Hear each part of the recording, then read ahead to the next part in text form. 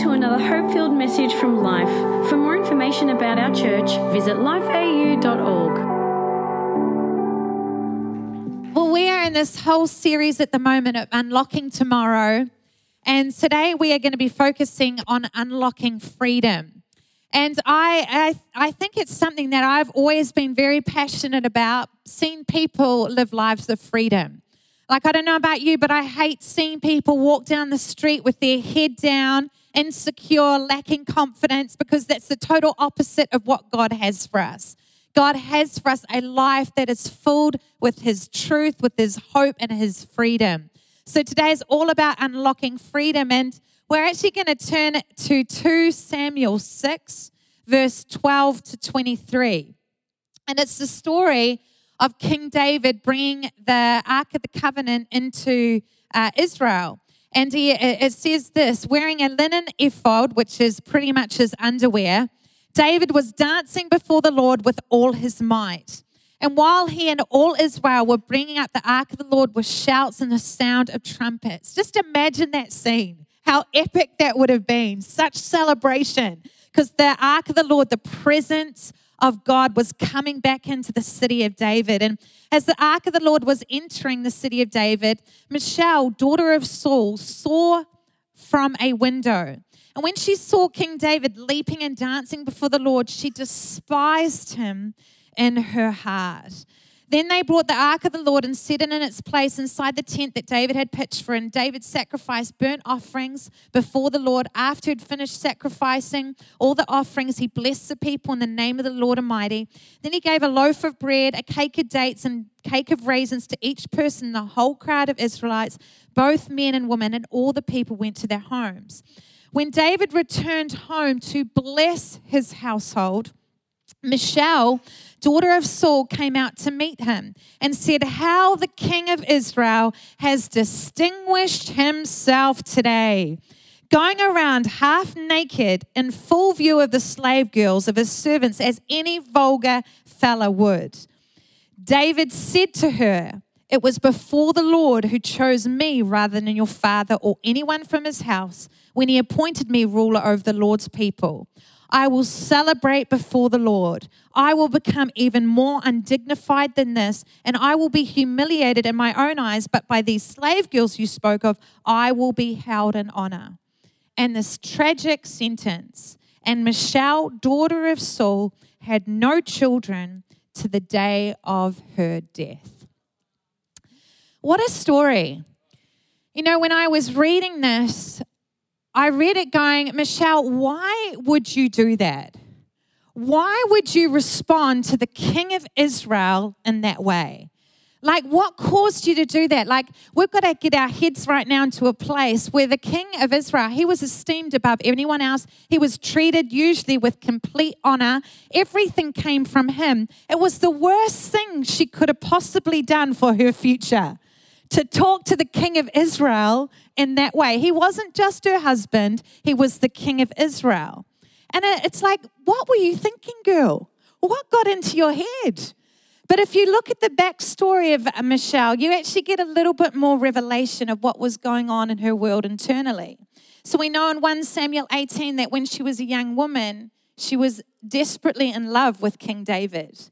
So much so that her father Saul realized it and then said to David, "I want you to go out and kill 200 Philistines, the enemy, bring their foreskins back to me," as you did back in those days. "Bring them back to me." So David fought for her hand in marriage. He loved her right back. But then King Saul started to hate David, get jealous of him, and so wanted to take his life. Michal found out about it and then set him free. But for 7 years, David was on the run from King Saul. And in that time, Michal was taken and given to another man. And during those 7 years that David was separated from her, he got more wives. And when he came back after King Saul's death to take on the kingship of Israel, he asked that Michal be returned to him as his rightful wife. But as she was returned to him, the second husband wept behind her as she was brought to David.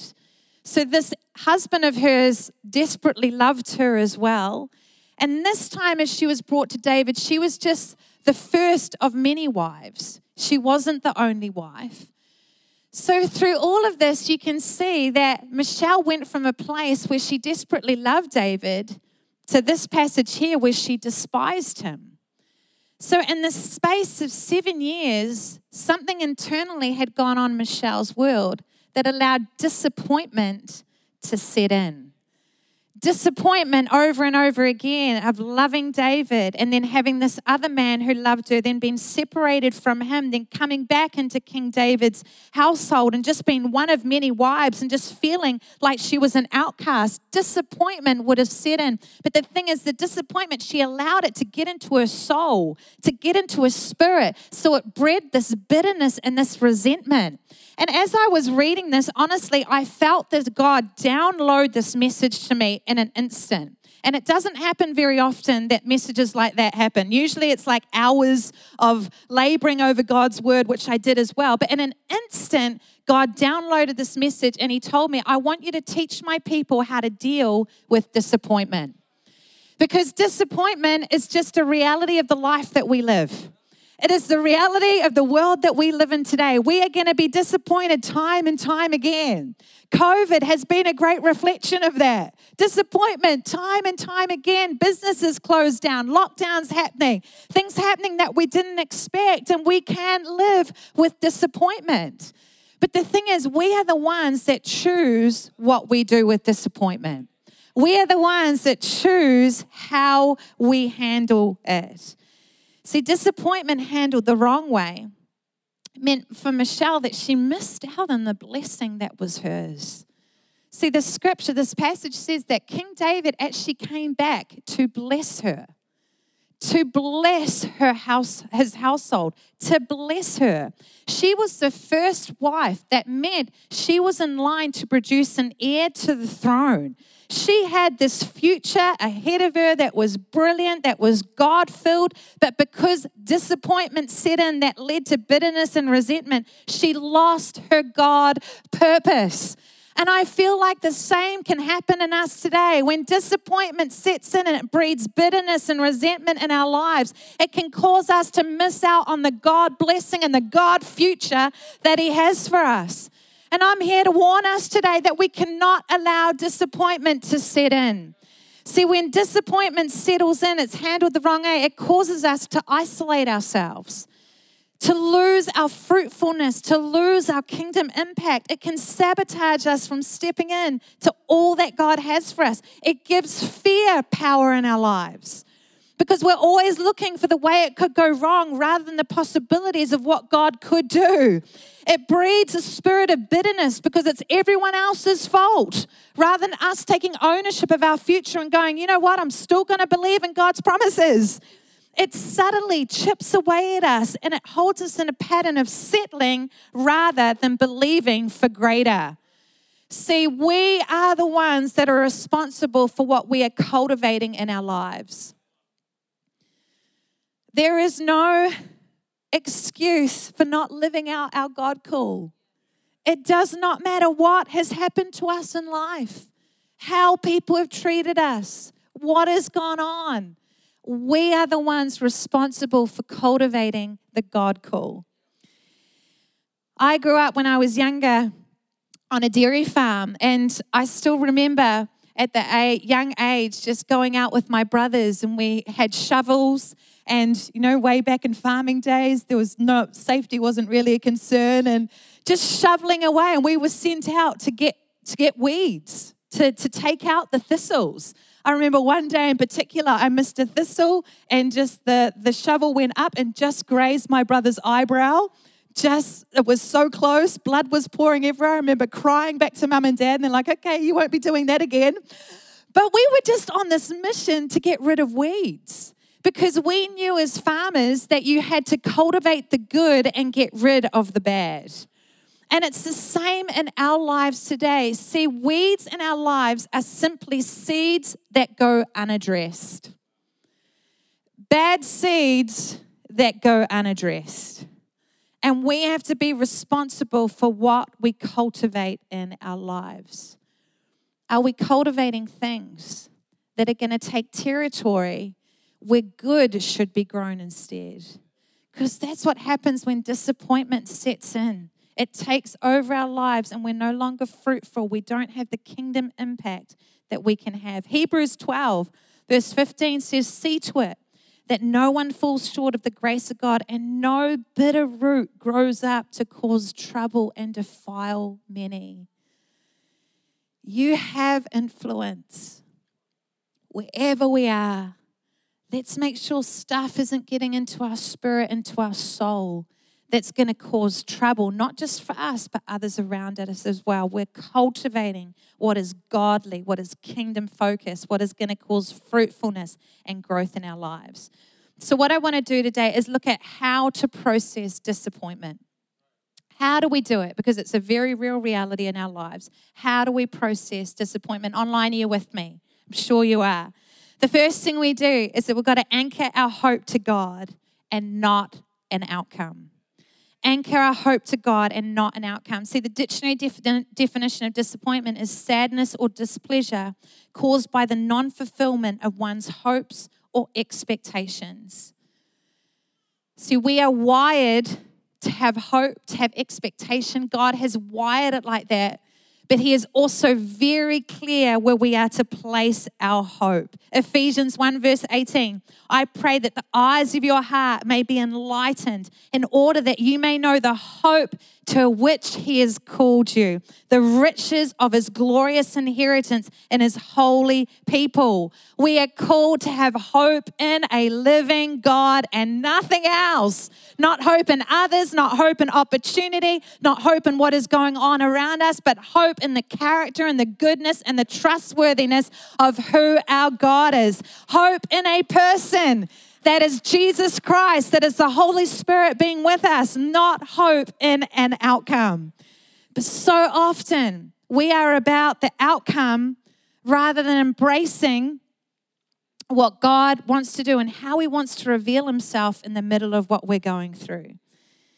I love what Isaiah 49 verse 23 says, those who hope in me will not be disappointed. He is secure. He is the place where we can always get our hope from. See, when we have expectations in God, those are good expectations to have.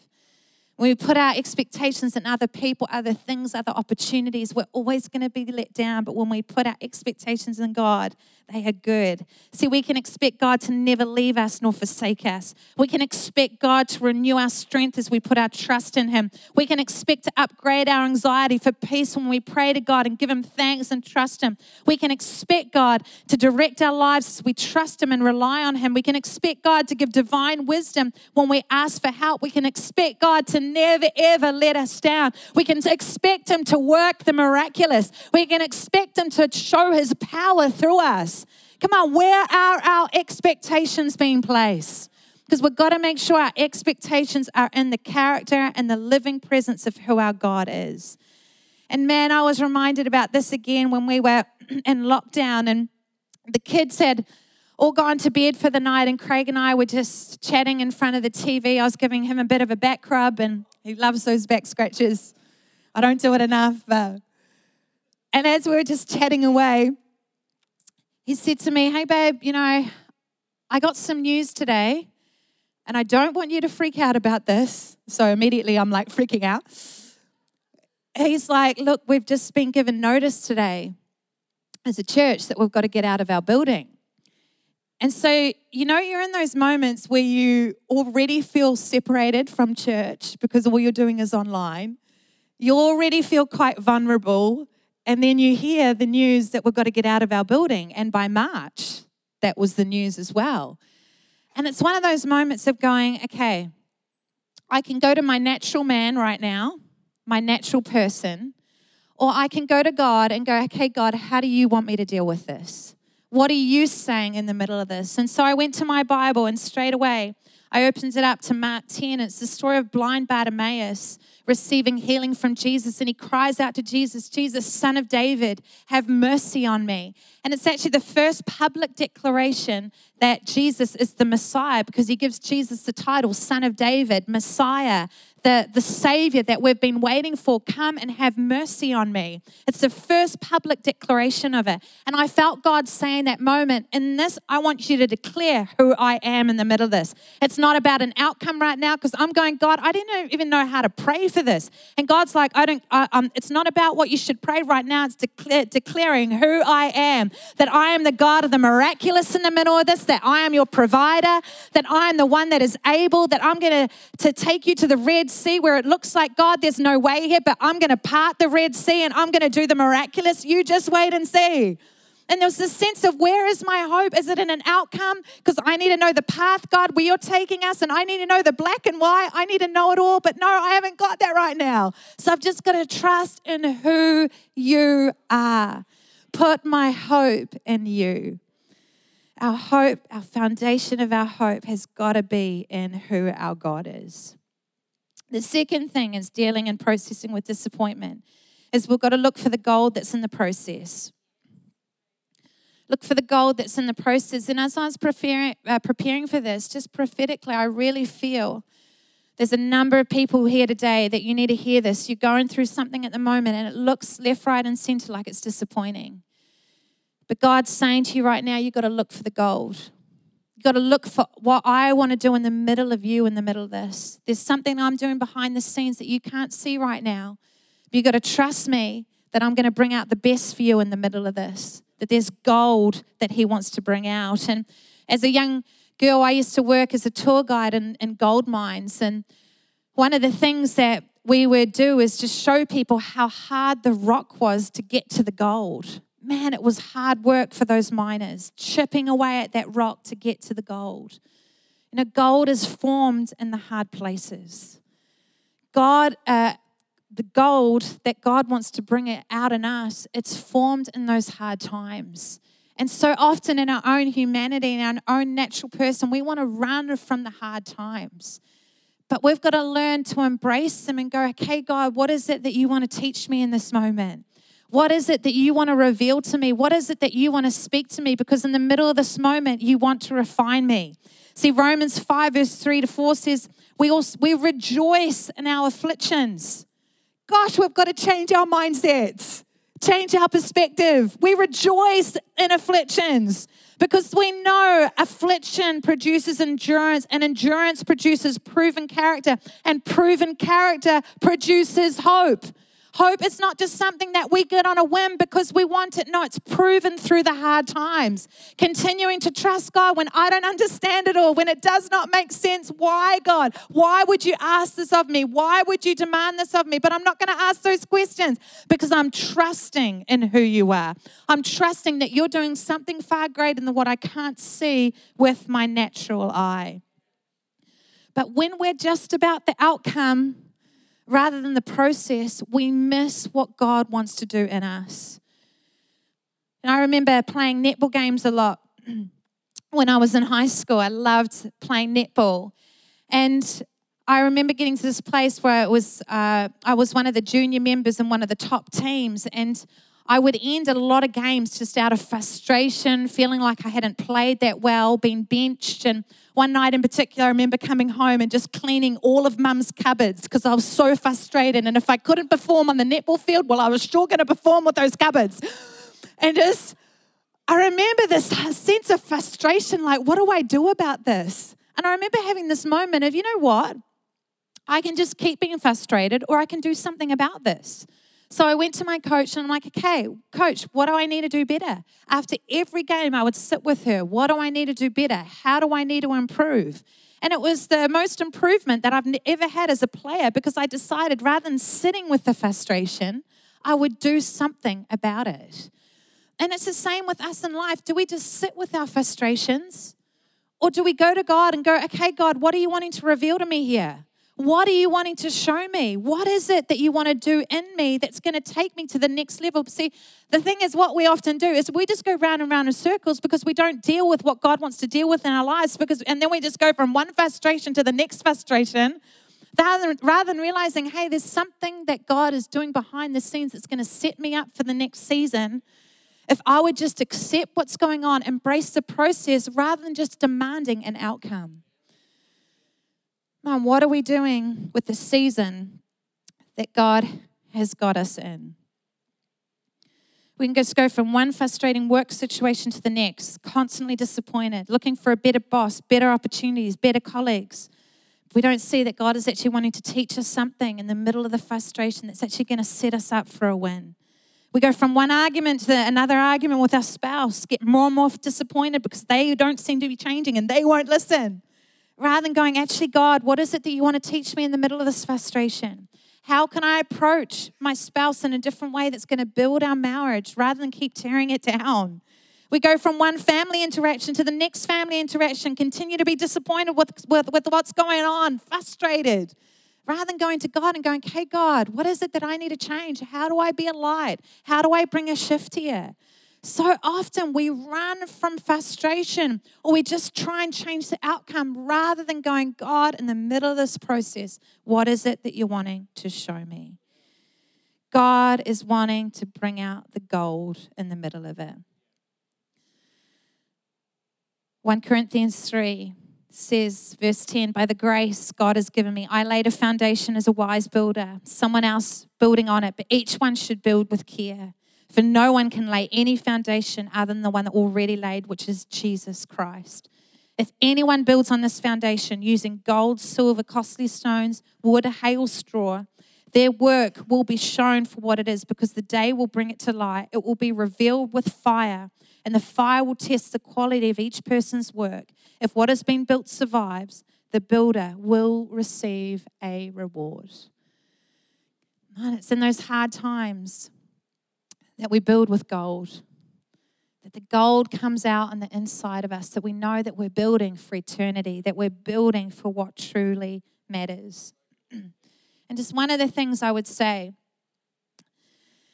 is who we are processing our disappointment with so matters. See, we can be talking with people who will either ignite or extinguish our disappointment. People who ignite it, they sympathize with us. They get alongside us. They say, yeah, that's a shame. That should never have happened. And it breeds that sense in us that, yeah, I've been robbed, I've been wronged. And you know what? That ultimately, it doesn't actually grow us. It keeps us stuck. We need people around us that are going to help extinguish the disappointment. Say, yeah, I get it. But you know what? There's greater. You've got to keep pressing in. You've got to keep trusting God. You've got to keep taking risks.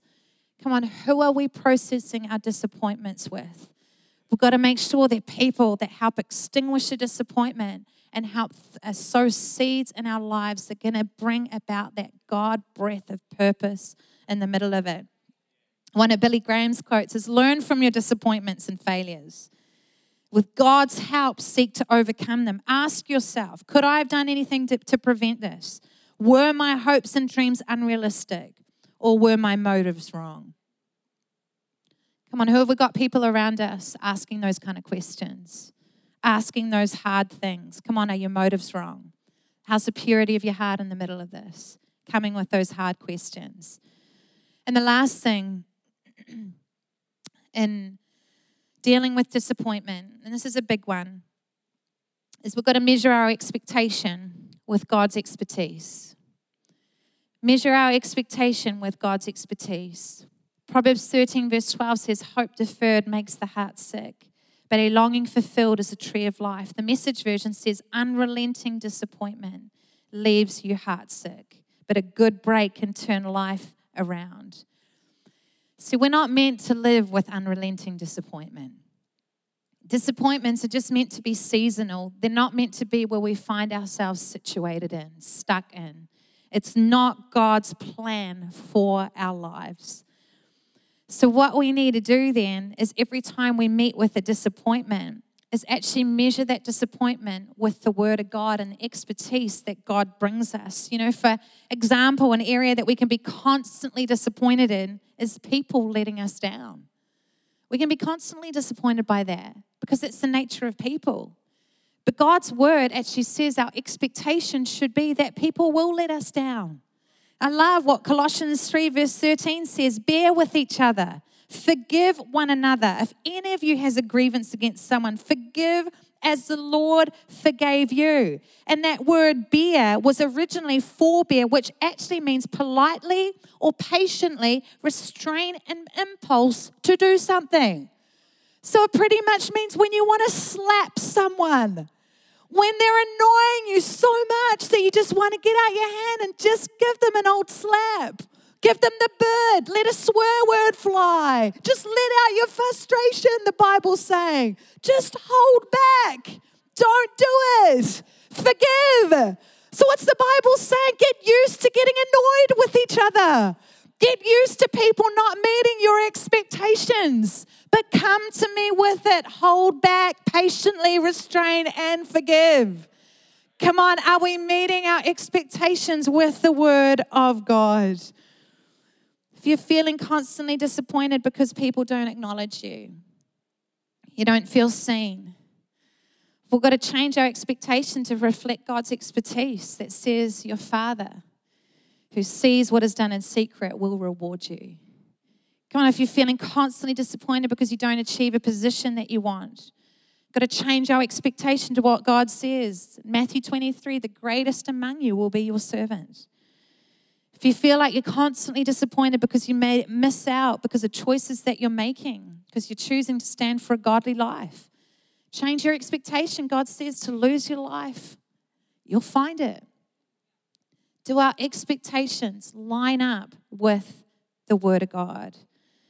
See, disappointments are incredible moments to allow God to line our heart to His. To do heart reflection and go, you know what, God, what is it that you want to shift in me here that's going to align with how you see, with how you hear, with your perspective in the middle of this? See, Isaiah 49 verse 23 says, I am Yahweh. I will never disappoint those who entwine their hearts with mine.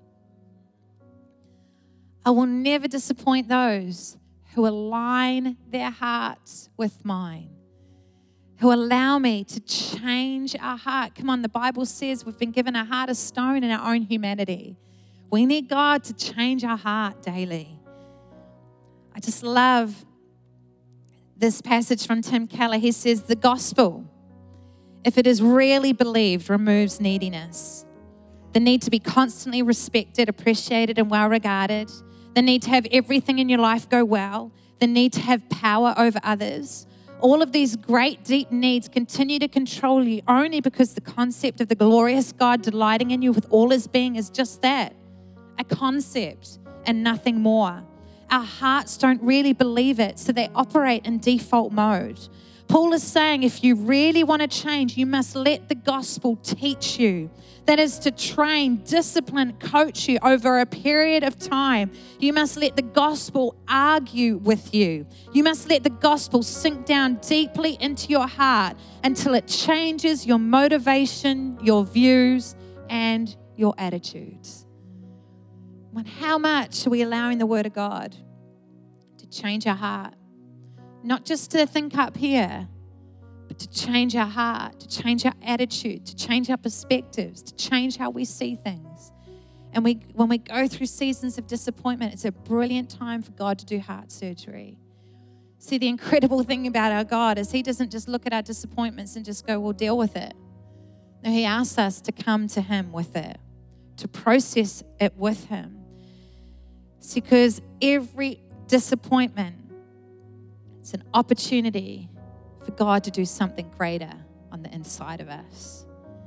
Because when we live above disappointment, it changes things for generations. It sets us up for kingdom impact, like nothing we could achieve on our own. When I was 15, we had up till that point lived on a dairy farm.